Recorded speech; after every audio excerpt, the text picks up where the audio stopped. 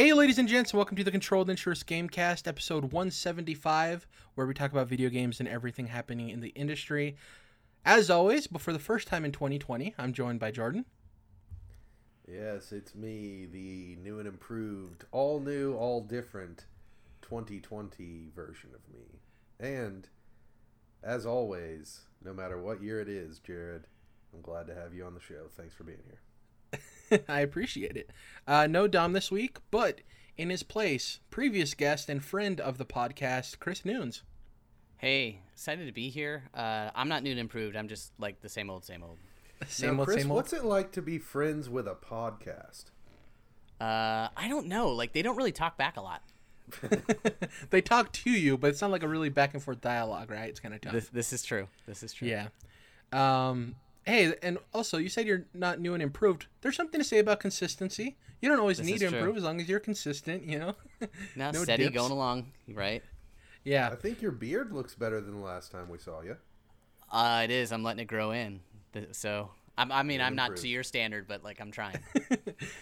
Very few. I remember early on in the podcast, I forgot what the bet was about exactly. I think it was Persona 4 or something related. But Jordan made this bet about doing something, and he said if he didn't do it, he would shave his head and his beard, and he did. Yeah. Looked like a completely different person, and then in no time flat, he was already back to all of the hair, man. That dude can grow hair like no one else.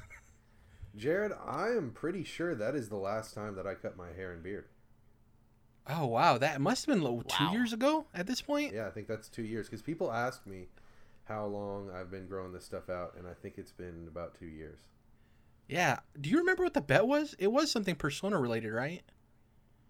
Yeah, it was about finishing Persona 3 FES on, playing it on the PlayStation 3, but it's a PS2 game.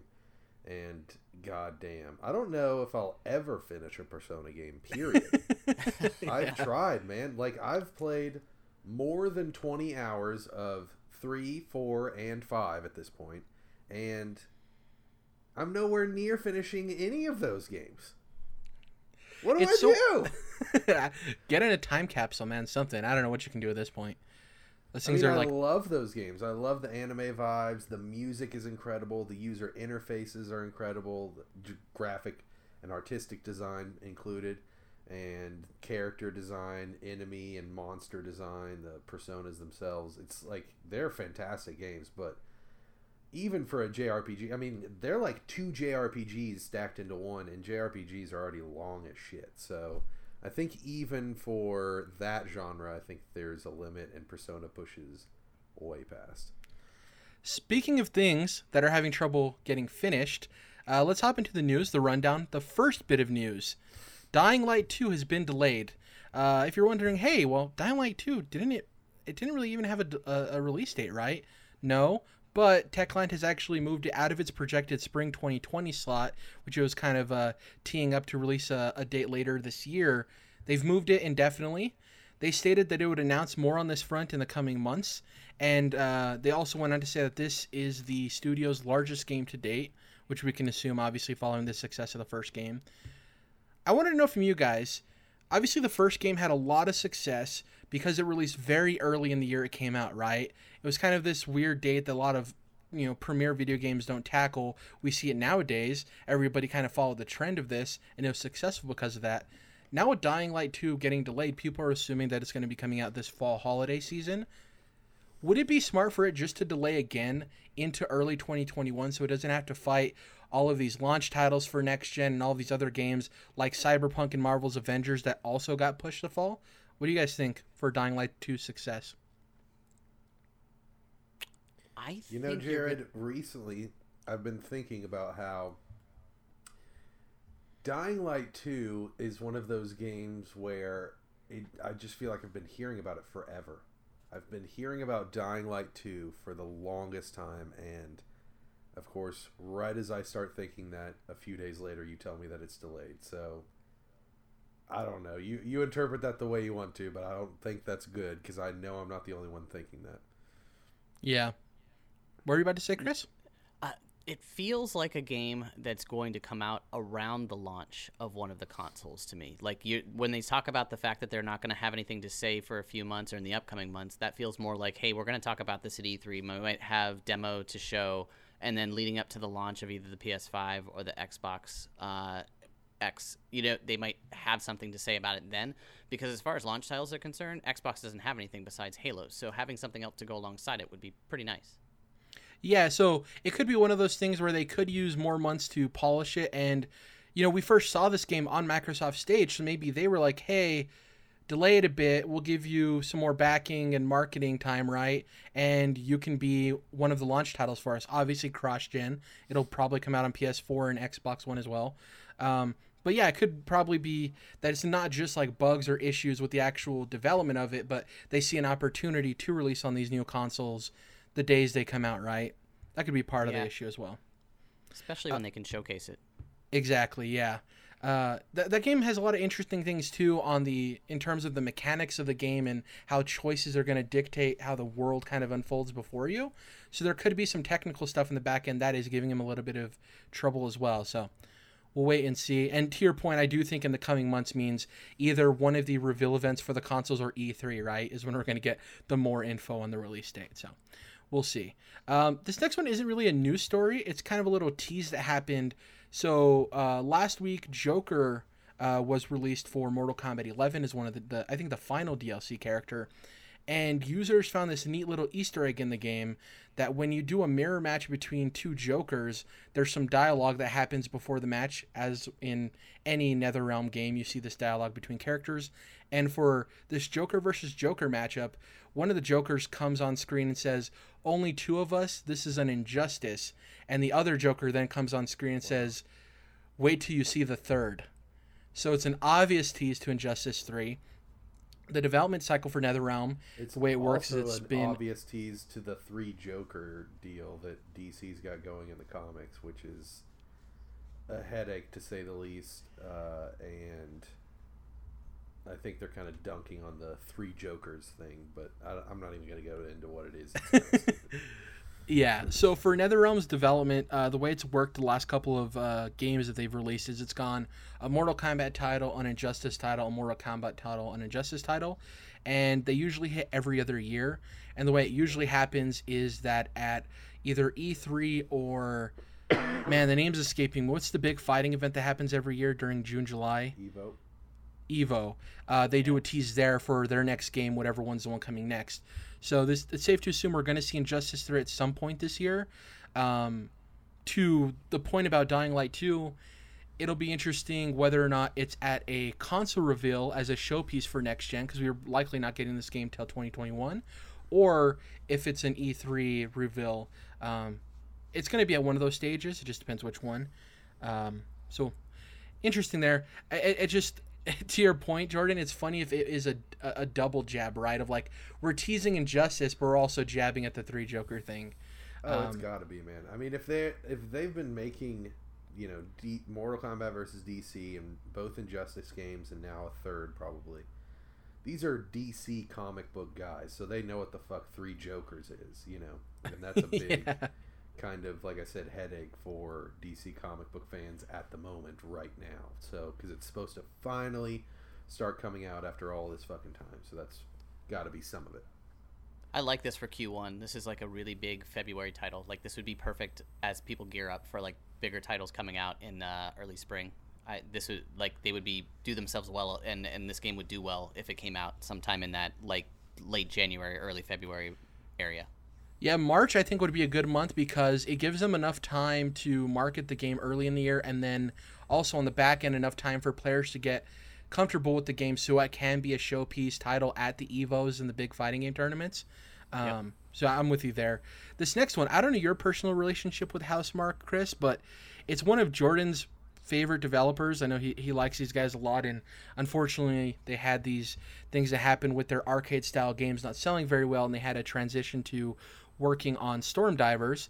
We have some new news on the Housemarque front. So they say that their AAA title, which was teased a couple of years ago, will be revealed soon It is their largest and most ambitious yet. The time is drawing ever closer when our publishing partner will reveal what we are working on, with the launch coming after that. They also went on to say that their Battle Royale project, which I just mentioned, Stormdivers, has been put on hold indefinitely. So, Whoa, because I thought they were talking about Helldivers. I was like, you already revealed that. no, they're talking about like an Whoa. actual AAA game. So this is totally working outside of their They're wheelhouse. putting Helldivers on hold. Dude, that is crazy. Because they must have heard feedback of people being like, yo, if you're not going to do the arcade stuff, that's okay, but maybe a Battle Royale is not the best idea. And they likely saw other Battle Royale games that were trying to get in the mix fail, right? Because as well as Apex Legends has done to cut its own piece of the pie in that, there's so many other Battle Royale wannabes that just disappeared.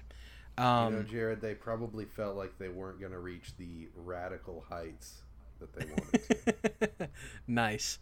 And just in that press release, the conversation level feels like it's going to be at one of the reveal events, so Xbox, PlayStation specifically, but like that's where they're going to showcase that and have them, kind of that's where they're going to do the reveal, I would assume.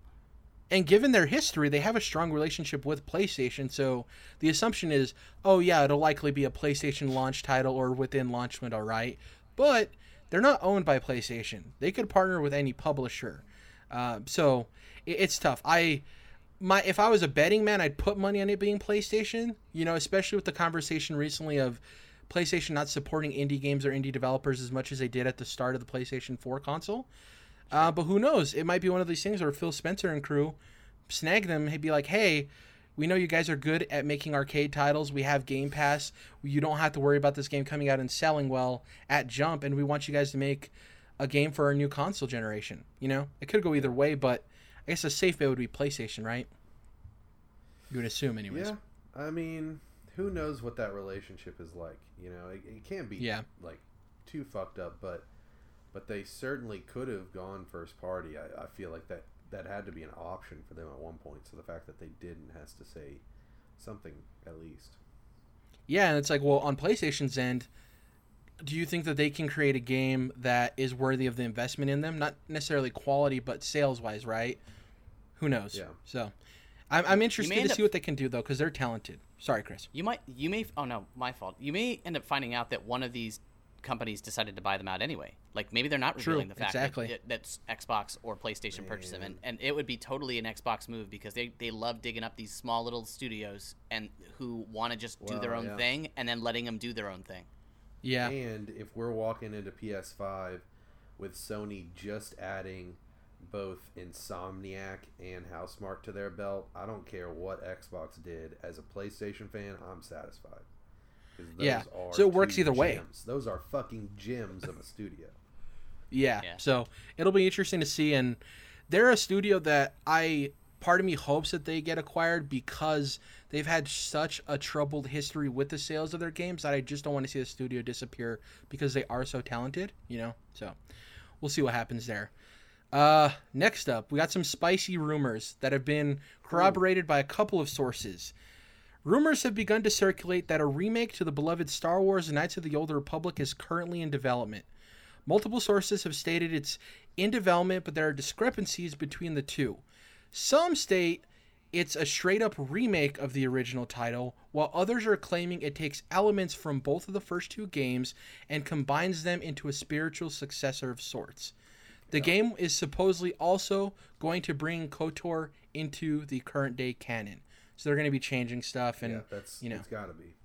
Yeah, that's why they wouldn't be doing a straight remake of the first game because they need to incorporate it into modern canon, Star Wars canon. So I think maybe where the rumor confusion, I guess you could call it, comes into play is people seeing the latter version as a remake because it's like Ratchet and Clank. Speaking of Insomniac. What they did on PS4. That is kind of a remake of the original Ratchet and Clank game, but it's also not.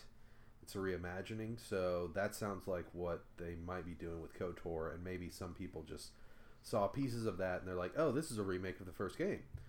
But I bet it's the latter of what you mentioned. And we're all... Sorry, go ahead, Chris. this could totally be a BioWare redemption story. Fuck. Well, and here's the thing: is they're maybe currently it's BioWare Austin's coming out party because they've been doing the MMO for so long. Maybe they're finally ready to do a non-MMO game. You know, I guess for lack of a better term. And that's the interesting thing is we don't say. Let's play under the rules that this rumor is true, right? We don't know who's developing it. Now, it can't be main BioWare because we know they're working on Dragon Age 4. Could be BioWare Austin, as Jordan mentioned, but there are some other possibilities. People assume that this game can only be made under EA, but they've been known to also license projects out too. So here's some ideas I had, just throwing them out there, okay? That came to mind. One possibility is... Real quick, before you do jump on that, off the BioWare train, BioWare proper has two teams, right? Because they have... technically they had the Anthem team and the Dragon Age team, and now the Anthem team could be working on KOTOR. Yeah, from reports, the assumption is that they unloaded most of the Anthem team to help work on Dragon Age 4 because it is so important to BioWare that they kind of folded into one studio for the time being. Off, just laid them off. Oh, no. Kind of just relocated them to the Dragon Age 4 project. Got it. But that's an assumption. Who knows if they do have a team working on it, you know. So here's some possibilities. It's a studio big enough for two teams. Yeah. First up, under EA, we had this recent news about DICE LA, right? Vincent Pell is taking over DICE LA. They're getting a rename. He said they want to be known as their own studio. They want to have a coming out party of their own. There is a possibility that these guys could be working on that game, right? That's one possibility.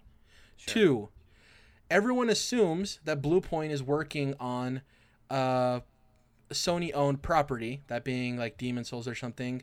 They also aren't owned by Sony, and they could have the possibility of being, partnered up with somebody else. Could be Bluepoint, because they have stated their next project is huge, the biggest project they have.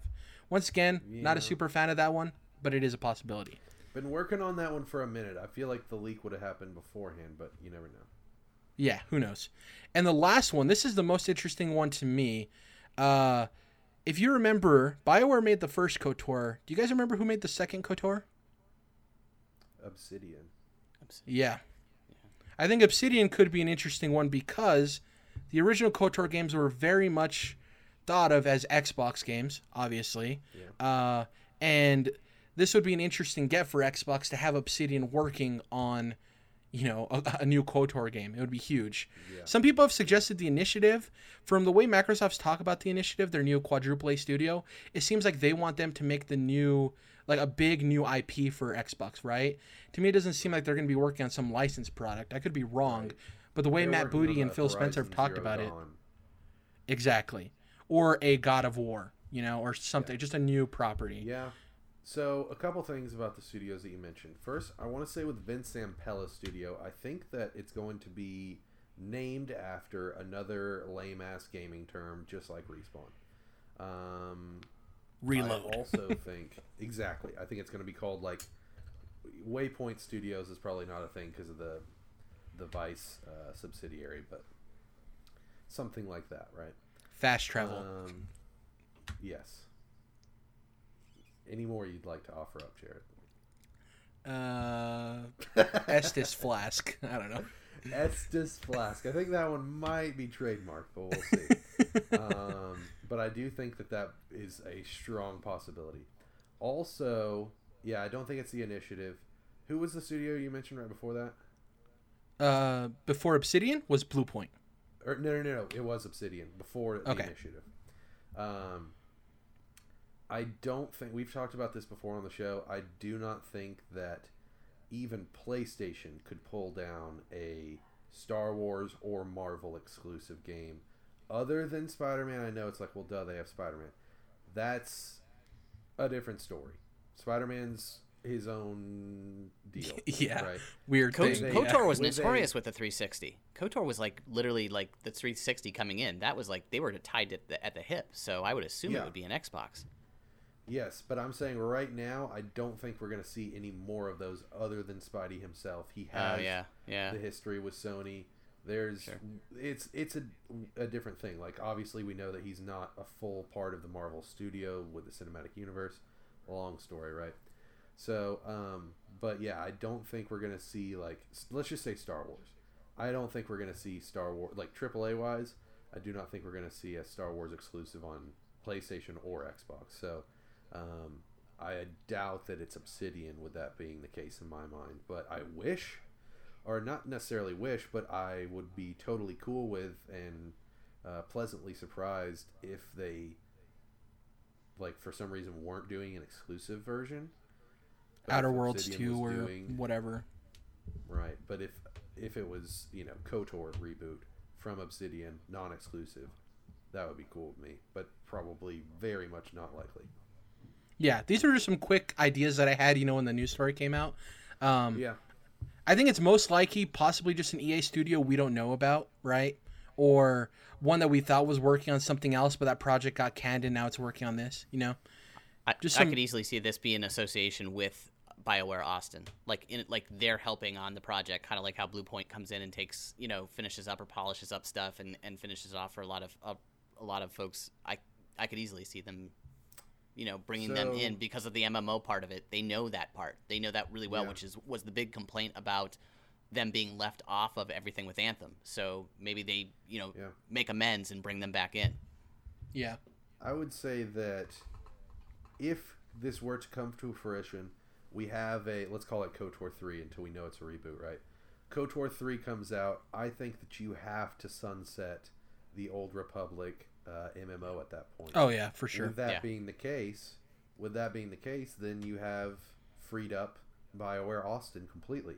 So it's almost a perfect transition. They were already making that style of game, which is a spiritual successor to the original KOTOR games in its own right. So they could, that could be a very smooth flowing transition for them. And who's to say it may not be a combination of some of those Anthem people plus BioWare Austin as they're transitioning Austin and move away from the MMO. It could run the gamut, But I want to believe in this rumor. I think next gen, if we could get KOTOR again, would be awesome. For me personally, I found the original KOTOR a little tough to get into. I've tried it a couple of times, and it's hard for me to get into an RPG like that that's that old. Very much a PC RPG of its time. Yeah, and for sure. Great story, great characters, great handling of the Star Wars license. Probably maybe the best in any video game, and they really built the concept of the Old Republic within Star Wars as well. So it does a lot of things very well, but the gameplay may be leaving a bit to be desired, I guess. Yeah, and the idea that it will be a reboot or reimagining as opposed to 3 makes sense when you think about that, KOTOR 2 came out in 2004, which is 16 years at this point, Right. And you're going to be introducing it to a whole new generation of not only video game players, but Star Wars fans. And if you're going to be, mixing up the canon and of the game to make it line up with the actual canon that's happening in real life, it makes most sense to do, a reimagining.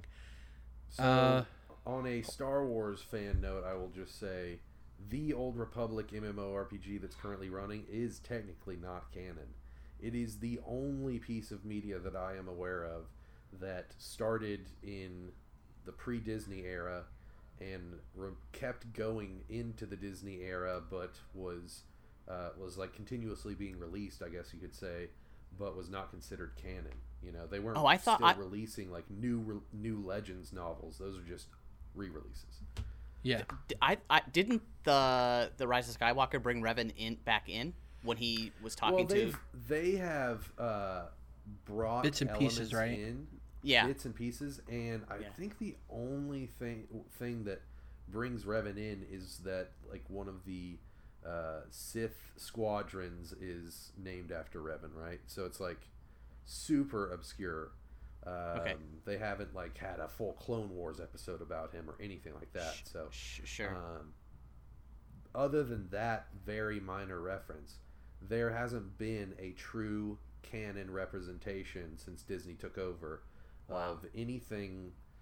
Man, really like pre-Phantom Menace. I mean, they go back a few years before Phantom Menace, but like 50 years before Phantom Menace, and Disney has cut itself off.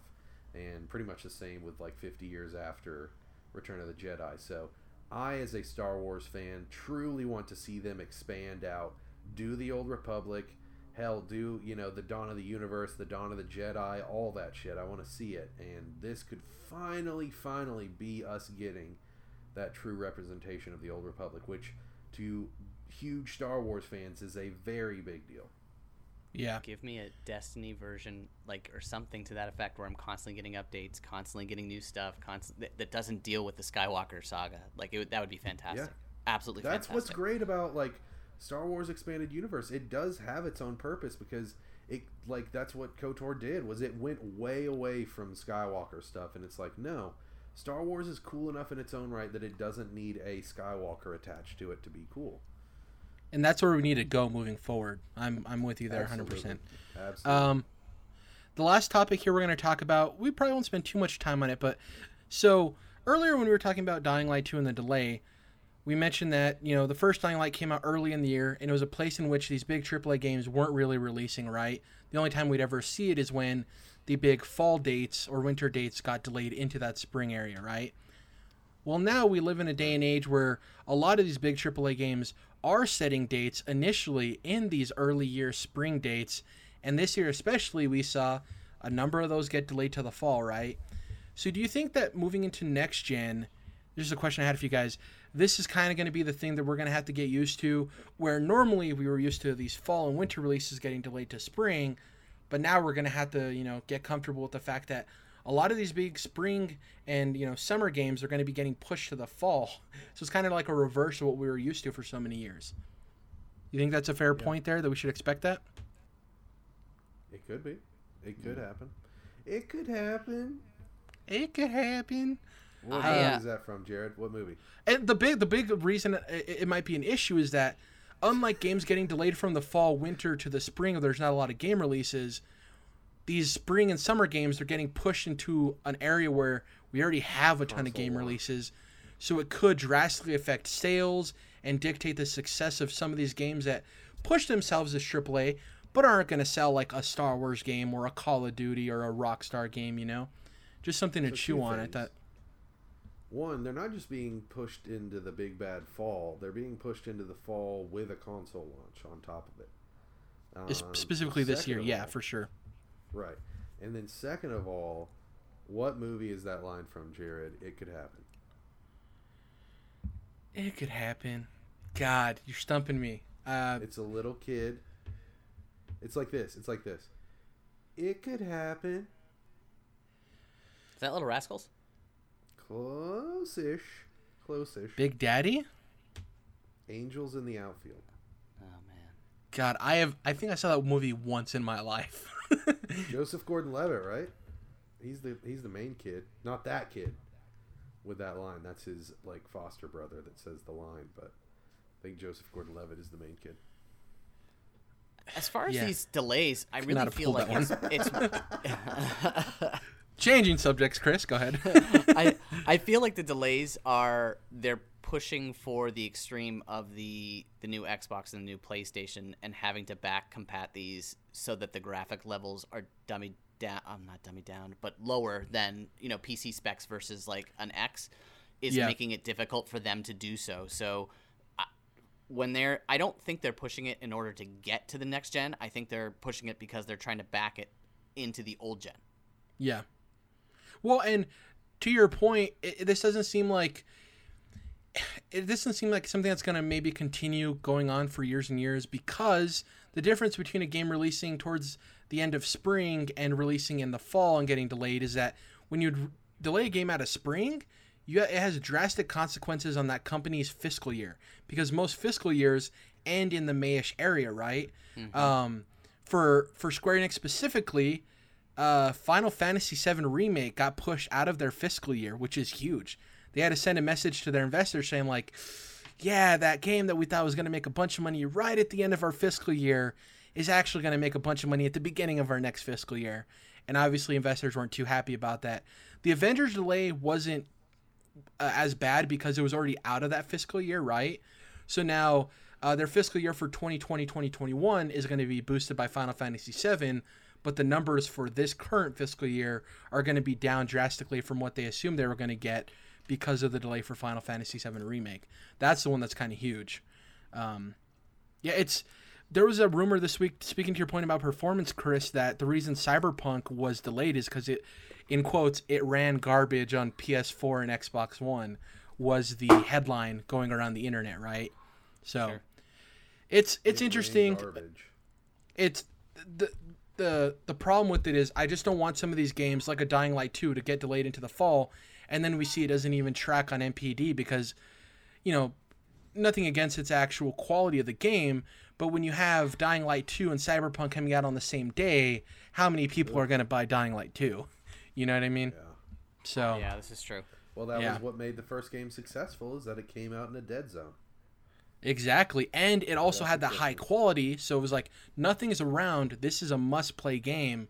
Snag it, Yeah. Snag So. it. Snag it. Let's hop into what we've been playing. I'll go first. Couple of games I wanted to talk about. The first one being, they're actually both Game Pass games. Shout out to Phil Spencer for Xbox Game Pass. The first one is a game we had previously talked about, Jordan and me possibly wanting to check out, which is Remnant from the Ashes. It's a third-person, action adventure game. It's, the easy comparison is it's very Souls-like, but it does have guns and shooting. It's procedurally generated with enemies and worlds. So say, Chris, you and I both are starting this game up. There's a central hub that's the same to both of us. But the moment you load into that first world, you could have either a different setting or different enemy types or a combination of both, right? And those enemies specifically could have different attacks. They could have different typings to their attacks. So they could be like poison or flame. So it makes every playthrough different. Maybe 6 hours in, this game is difficult. It punches you in the teeth, but it has the games as a service hook of your armor and guns and everything always going up. You always have improvement. You're always upgrading everything. You're figuring out enemies and trying to see what the best approach is, but it doesn't hold back with its difficulty. You can get overwhelmed very quickly in this game. It throws you into these worlds and it expects you to just adapt, which I think it's good and bad depending on the type of player you are. If you're somebody who approaches Bloodborne or these, From Software games, and you like to sit back and understand an enemy and then attack them, you're going to have a difficult time because it's just in your face nonstop. Once you get into, a situation with a ton of enemies, you don't have a lot of time to think. It's more about act. And there's 3 different classes you can start the game with. There's a melee-focused class. There's a mid-range class, which is, you have a decent gun that shoots mid-range, and you have an okay melee weapon. And then you have your long-range, which has, like, no melee weapon, but, like, a long-distance rifle, right? I went with the Hunter, which is, like, the middle class, just because I wanted to get a decent experience with both the melee combat and the shooting mechanics in the game. I love a balanced character. It's fun. I don't know if this is going to be the type of game I'm going to want to run multiple, campaigns with, because I don't know how long the campaigns are. I'm assuming, based on the way the game's mechanics and it's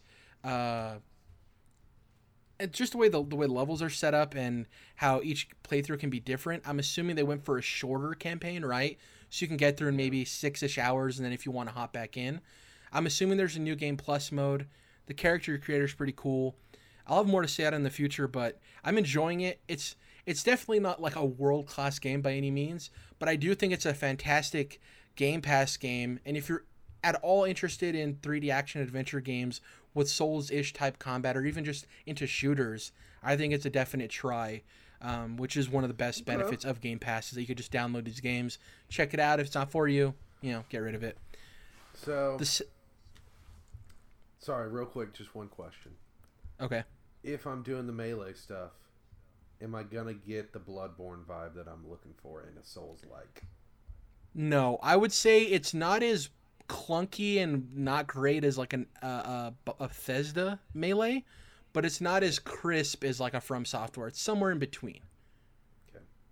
Yeah. Yeah, It's not as and, satisfying. I I'll say mean, shooting in nobody this can game make is it- much more satisfying. Nobody can make a From Software game like fucking From Software, dude. Just nobody can do it. The closest is Team Ninja, but probably the only reason they're able to do that is because From Software was emulating them off of the Ninja Gaiden series when they were making the original Dark Souls. Yeah. The second game is a game that's much shorter. Are you guys familiar with Minute? MINIT? Yes. Yeah. So Minute is an adventure puzzle game. It's black and white pixel art, and the hook of the game is that the character lives for 60-second spurts. So you leave your house, which is your save point, and for 60 seconds you can explore the world and then you respawn back at your house. The way they get around this is certain points in the giant map are other home bases. So when you enter that place, that'll be your respawn spot, right? But you're going around this world trying to solve what's going on. And the way it works is it's kind of like a tiered system of once you get this item, you can unlock this area. It's very Zelda-like, right? Then you use that area to kind of find what the new item is to unlock this new area. And there's fetch quests for certain characters. It rewards exploration really well. Has pretty funny dialogue in the game. The music is really astounding. One playthrough for me took, I think I clocked in at 72 minutes. So that was me exploring a little bit and checking out some of the optional stuff, but heading towards the end without me knowing it. There's achievements in this game for like finding all of the items and checking out these optional areas. It's really cool. It's definitely like a speedrunner type game where if you really love this game, you're like, let me see how fast I can beat this game. My last time was 38 minutes. I think I can cut that down, right? But for somebody who's not necessarily into speedruns too, it's cool because it's like, okay, what can I do with this 60 seconds? And then you figure out, oh, okay, I just got this water bottle. What can get watered in this world? Oh, there's this like weird farm area where there's this specific little plant that seems like it's not growing. Let me water that. Oh, I can only water it once every life. So then, you're like, okay, I spend 15 seconds watering that thing. Go and check out something else. Then respawn, go and water it again. You're rewarded with additional hearts for your life, additional items. There's enemies that you can't kill intentionally. Yeah. And it's just that way. It's like, oh, you need a reset. You have 20 seconds left, but what you want to go do is going to take 60 seconds. We'll give you an out here with this person you can't kill. They'll kill you for you. You know what I mean? So you don't have to wait out the 20 seconds and then respawn and then do what you want to do. You can't just hit reset. It's really cool. Once again, like with Remnant from the Ashes, I think it's a great Game Pass game because A, it's not a huge time commitment, and B, for this game specifically, you'll know if you're down with it the first 5 minutes you're in. Once you get the first gameplay loop, if you're like, I'm not feeling it, you're not going to like it. But for me, I went in thinking I'm going to try this game. I've heard it's really neat and cute and fun, and it just hooked me because I got into that mindset of like, oh, how far can I get in 60 seconds? What can I discover? What can I, who can I talk to? What do they need from me? It's just a fun time. Like, if you have Game Pass, download this game, check it out. Like I said, if you love it and you play through it, you can finish this game in like 60 minutes, which is also, it's a great feeling to finish games. You don't need to finish games, but when you enjoy a game and you're able to finish it that quickly and you don't have to invest all of this time, like Jordan was saying with Persona, right? You don't have to invest 100 hours into a game to finish it. You can get through it in an hour. I just really enjoyed it. The art style is cool. Like I said, the music, awesome. So, not much else to say. Cool. Chris, what do you got for us? Chris, Or I guess yeah. Jordan, you What can do go you if you got? want to go. No, Chris, I was actually going to say, Chris, tell us what's up. Oh, I've been playing 2 different games. I started a short hike only because of Alex Van Aken talking about it so much, and then I Shout out was to like, Alex Van Aken. Okay, Beast. Yeah, okay, Beast. I was just like, I need something that's not like so time consuming that I can just hop in and hop out, and this game has been fantastic. Kind of that Animal Crossing vibe, really short. It's not very expensive either, which I liked. If I could interrupt you for a second, sorry I'm ignorant. Is OK Beast going to continue now that Blessing's on Kind of Funny? Yeah. It's Yep. going to Cool. be Alex Van Aken and Brandon, his dad, I think, Mm-hmm. are going to be continuing it. And they also have Ian, Alex's who's father? also part of it. Yep. Yeah, Alex's father. Yeah. Okay. Yeah. Okay. Yeah, and he had talked this game up quite a bit, like way early in this year, and I just got around to it now, and it was like, all right, I had been away from games since Jedi Fallen Order, so I took quite a bit off. I just kind of was burnt, and I just wanted to like take some space, and this was the first game, and it was awesome. Like, it was awesome to hop back in and like enjoy it because of just for the graphics were really simplistic. The music's really cool. It had that really big, like I said, Animal Crossing vibe, and it was just kind of what I was looking for. And then at Christmas, obviously, I was watching The Witcher with most people and got just the bug. And I've been playing The Witcher 3 now. I think I'm about 20 hours in. The only thing that I don't care for about The Witcher 3 is, for me, because I don't play RPGs very often, it was complicated to get in for me to understand the gameplay and the alchemy and the potion and all of that stuff is not something that I'm accustomed to. And I've had to watch probably a good hour to 2 hours of YouTube videos kind of just re-explaining different ways to look at it and how to like spec your Witcher out and all that other stuff. But now that I've done that, the story part of it is just off the chain. It's unbelievable to me, like, and how well it's done. And then how much it relates back to the show, which was great. And it's now caused me to listen to the books on tape, too. So the show takes an immense amount of influence from the games, even though it's just adapting the books. It's not adapting the games. But it's, I mean, Henry Cavill himself takes a lot of influence from, I'm not, off the top of my head, I don't know the English voice actor for Geralt, but yeah, going between the two, I'm sure you can see a lot of similarities. I don't like to play super long games, but as I was telling Jared, like, I finished playing Odyssey and like to completion every single possible thing you could do, including the DLCs. And so I looked at myself and I was like, wow, I guess I can put like 120 hours into a game if I really like it. If you love it, yep. Yeah, and so I feel like right now with all the games being pushed back, for me, the next game that I'm even remotely interested in is going to be The Last of Us 2. So I have time to delve into this game and take it in chunks and not be like hard-pressed to complete it right away. Yeah. I will say, I did that thing of every single piece of content in this game you can experience. I tried to experience in Witcher 3, and it was a lot. It's over 200 hours, but if you happen to go all the way in, you're not going to regret it. Well, I'm excited because I got it on PS Plus. It was $14.99, including the DLCs. So I'm like, you know what? I already had it on Xbox, and I have it on PC too. But I like the PS controller. Like, for some reason, that controller for me is very like home. So I bought it, and I was like, well, for $3 more, I can get both of the DLCs. That's like another 70 hours worth of content. Yeah, sure. Yeah. Shout out to it's also on Game Pass. Once again, another Game Pass game. Yeah. It's just really cool that a TV show can have a game get the type of resurgence The Witcher 3 did, where it had the most concurrent players it had since, or more than what it had at launch, which is astounding. I'm right there with you with the bug. I'm 6 episodes into the show. Still got 2 more to go, but it's one of those things where I don't know if I just want to wait until Cyberpunk to get my CD Projekt Red fix. You know what I mean? Sure. And I have some other games I want to jump into. It's tough, man, but I don't blame you for hopping in. You were among a lot of people who decided to do the same thing, so yeah. Also, I finished the first episode of Picard today, and I was super pumped. Like, I thought I enjoyed it. I thought it was really well done. I'm not a huge fan of all the previous like Star Trek stuff, but watching it gave me Logan vibes, and so I was like, I could sit and watch the next 7 episodes of this and be pretty content.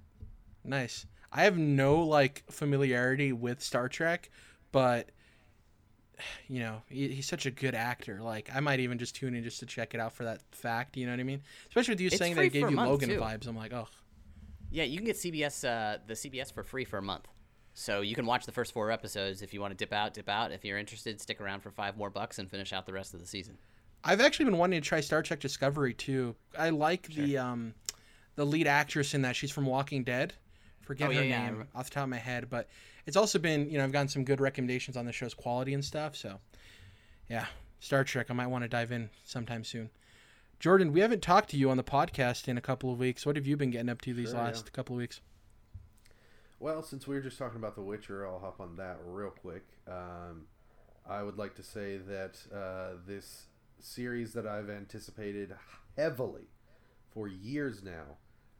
Definitely paid off for me. I think it's certainly has its fair share of flaws. I wouldn't say I'm head over heels for it, but I was absolutely satisfied. And as a book reader, not just a game player of The Witcher, I was mostly pleased with how they adapted things. There are certainly certain aspects that I wish that they maybe honed in on a little bit more, gave a little bit more time and detail to, but for the most part, I think it was successful, I guess is the best way to put it. And it's certainly been successful for Netflix from their perspective, because it's had, I think, 70-something million individual accounts watch it in its first 4 weeks. So it's, one of the most watched things ever on Netflix at that point. And obviously that's great for us fans.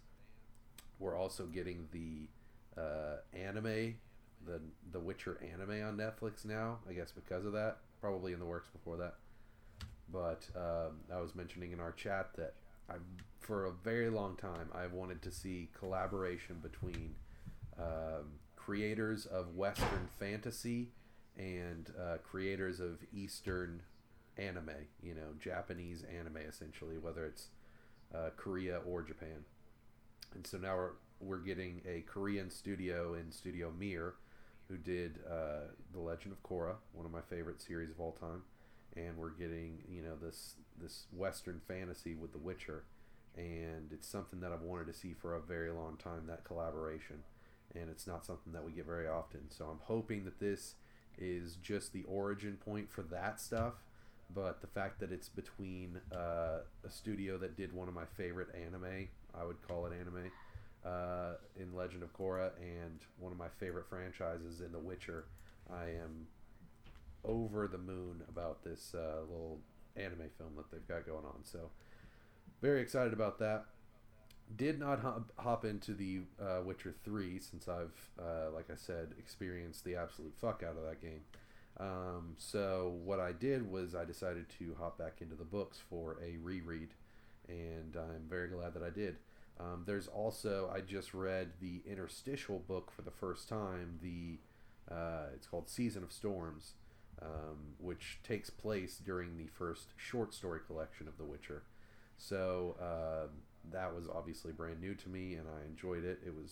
It's an interstitial, it is what it is, but it's a fun little adventure with Geralt regaining his swords after he's lost them.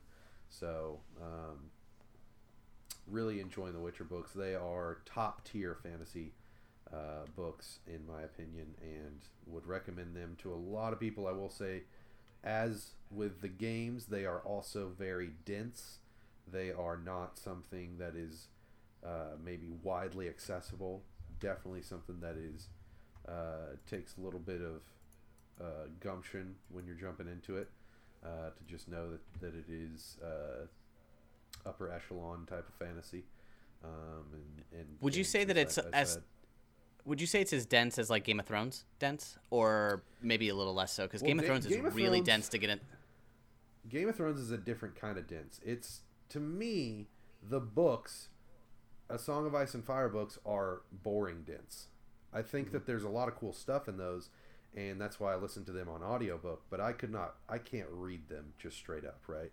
Sure. The first book is just pretty fun. It's a lot shorter, but the Witcher books are adventures. They are fun. They are enjoyable. It's not dry and dragging on these conversations between talking heads. Like, it is meant to be fucked up fairy tales, and they have a lot of fun with that. So it is extremely dense, a lot of philosophical and psychological stuff going on, but it is not dry or tasteless in any way. It has a lot of flavor to it. It has a lot of fun and goofiness, a lot of jokes. So from that aspect, it is more accessible, because even though there's a lot of high concept shit going on, it's still countered by goofiness with Dandelion, sure, for example, or generally just not taking itself so seriously. Okay. So from that aspect, very enjoyable books and very readable from that aspect as well. As well as the other book that I hopped back into, Jared, you'll be happy to hear this. For the third time now, I'm reading The Silmarillion by Mr. Tolkien himself. Hell yeah. Yeah. Rest in peace to his son who recently passed away. Yeah, man.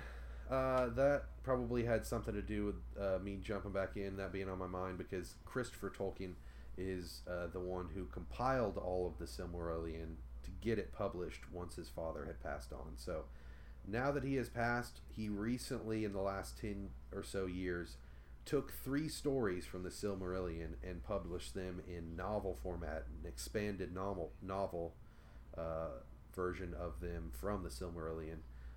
So I can't wait to jump into those. Those are going to be great as well. But the Silmarillion itself is, Chris, you want to talk about dense? It is as dense as it gets. It is mythology played out in the form of a book, right? But nonetheless, it is beautiful. It is fantastical, and it is something that I very much enjoy regardless of its density. And what I did this time around, since I've read it and finally, I feel like if you're a big enough Lord of the Rings fan or Middle-earth fan to jump into the Silmarillion, then you just need to read it once to get through it and to kind of start to wrap your mind around it. And then you can try to reread it and you'll be able to really enjoy yourself. I enjoyed it the first time, but not nearly as much as my rereads, because you can get over the fact that it's written in such a way that it's almost like reading the Bible.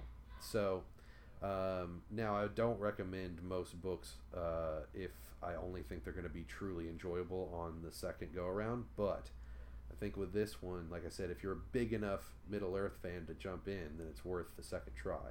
And what I did this time around was I've actually been reading it to myself out loud, and it is not fairy tales, but it is tales, and it is so much more enjoyable hearing it read. Now it's me reading it, right? But hearing it read, and not just in an audiobook format for me, it feels like, when you were a kid and your parents would read you, like I said, a tale.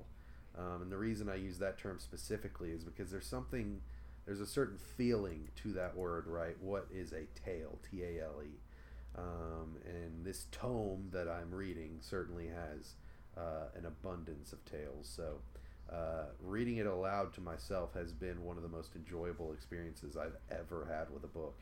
And I think I might do that with the entire Lord of the Rings saga, I guess you could call it, with The Hobbit and all that. So that, for his kind of almost, like I said, biblical writing style, a lot of people find it really hard to get into, because he's talking about this person bore this son who met this girl, and they had this child, and this child met this kid, and then they had this kid, and it's like, wow, this is just like the Bible. It's just as boring as the Bible. Or, reading lyrics of a song that they're singing every other fucking chapter.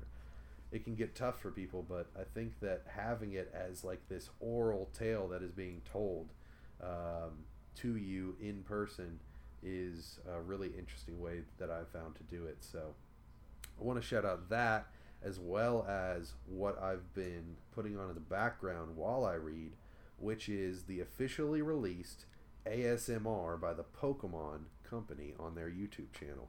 It is a 30-minute long video of Charmander sleeping next to a campfire, and then as the campfire goes out, he has to relight it with his tail flame. And cool. It's one of the most adorable things that I've ever seen, and I just put it on loop, and I put it in the background, because I also like having a fireplace on YouTube going in the background when I read, especially like fantasy novels. I think that's creates an ambiance, I guess you could say. But this specific version I've just fallen in love with, because Charmander is just so damn cool. And it's like Jared, it's a perfect HD model of Charmander. It's like, wow, this is what a Pokemon game could look like, and you actually made it. This is official Pokemon content,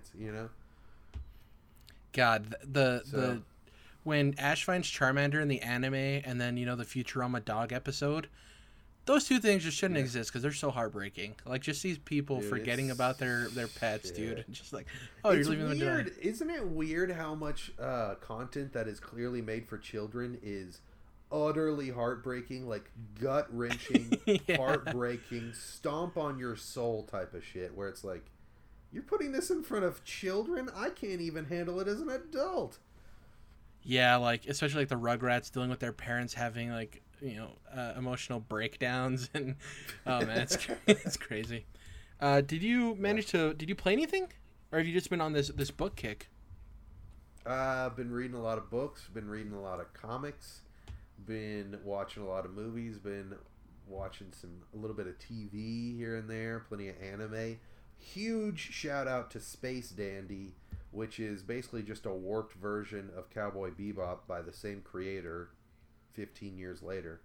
I've been going through Watanabe's different anime series, and besides Cowboy Bebop, because I've seen it multiple times. But huge shout out to Space Dandy. It's irreverent, it's goofy, fun, beautiful, one of the best looking anime I've ever seen. Shout out to Bones, who also did the best looking anime I've ever seen, called Full Metal Alchemist Brotherhood. But anyways, I digress.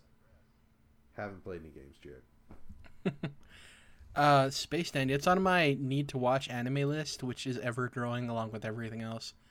So you recently, I don't know if fell in love is the right term with Cowboy Bebop. It's the right term. That show is like, Yeah. it's one of those very few things that is hyped and hyped and hyped and hyped and hyped, and it matched Yeah. it exceptionally. Like, it's incredible. Yeah. Does. And Jared, I'll tell you what, Watanabe, that creator, is that level of hype matched, because you got Cowboy Bebop, you got Samurai Champloo, my favorite anime. Then you got stuff like Kids on the Slope, a music anime, which I'm not usually into, but it's one of the most beautiful things I've ever seen.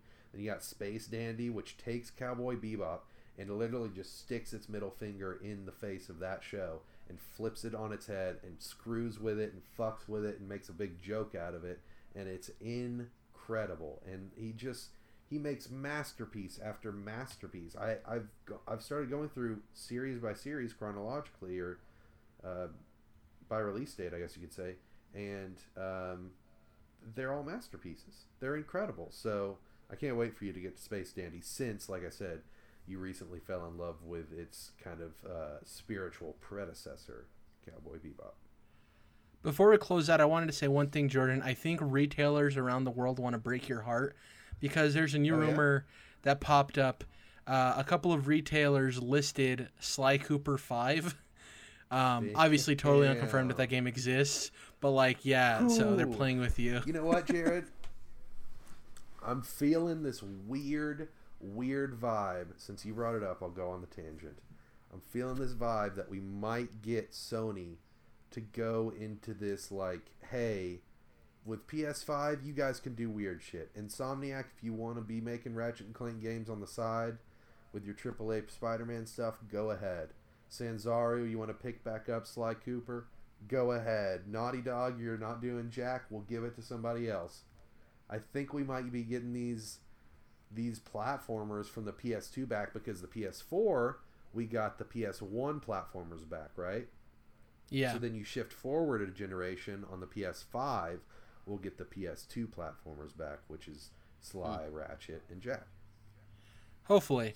Man, they've given Media Molecule such a long leash to experiment. It'd be nice if they let some of their other studios do the same.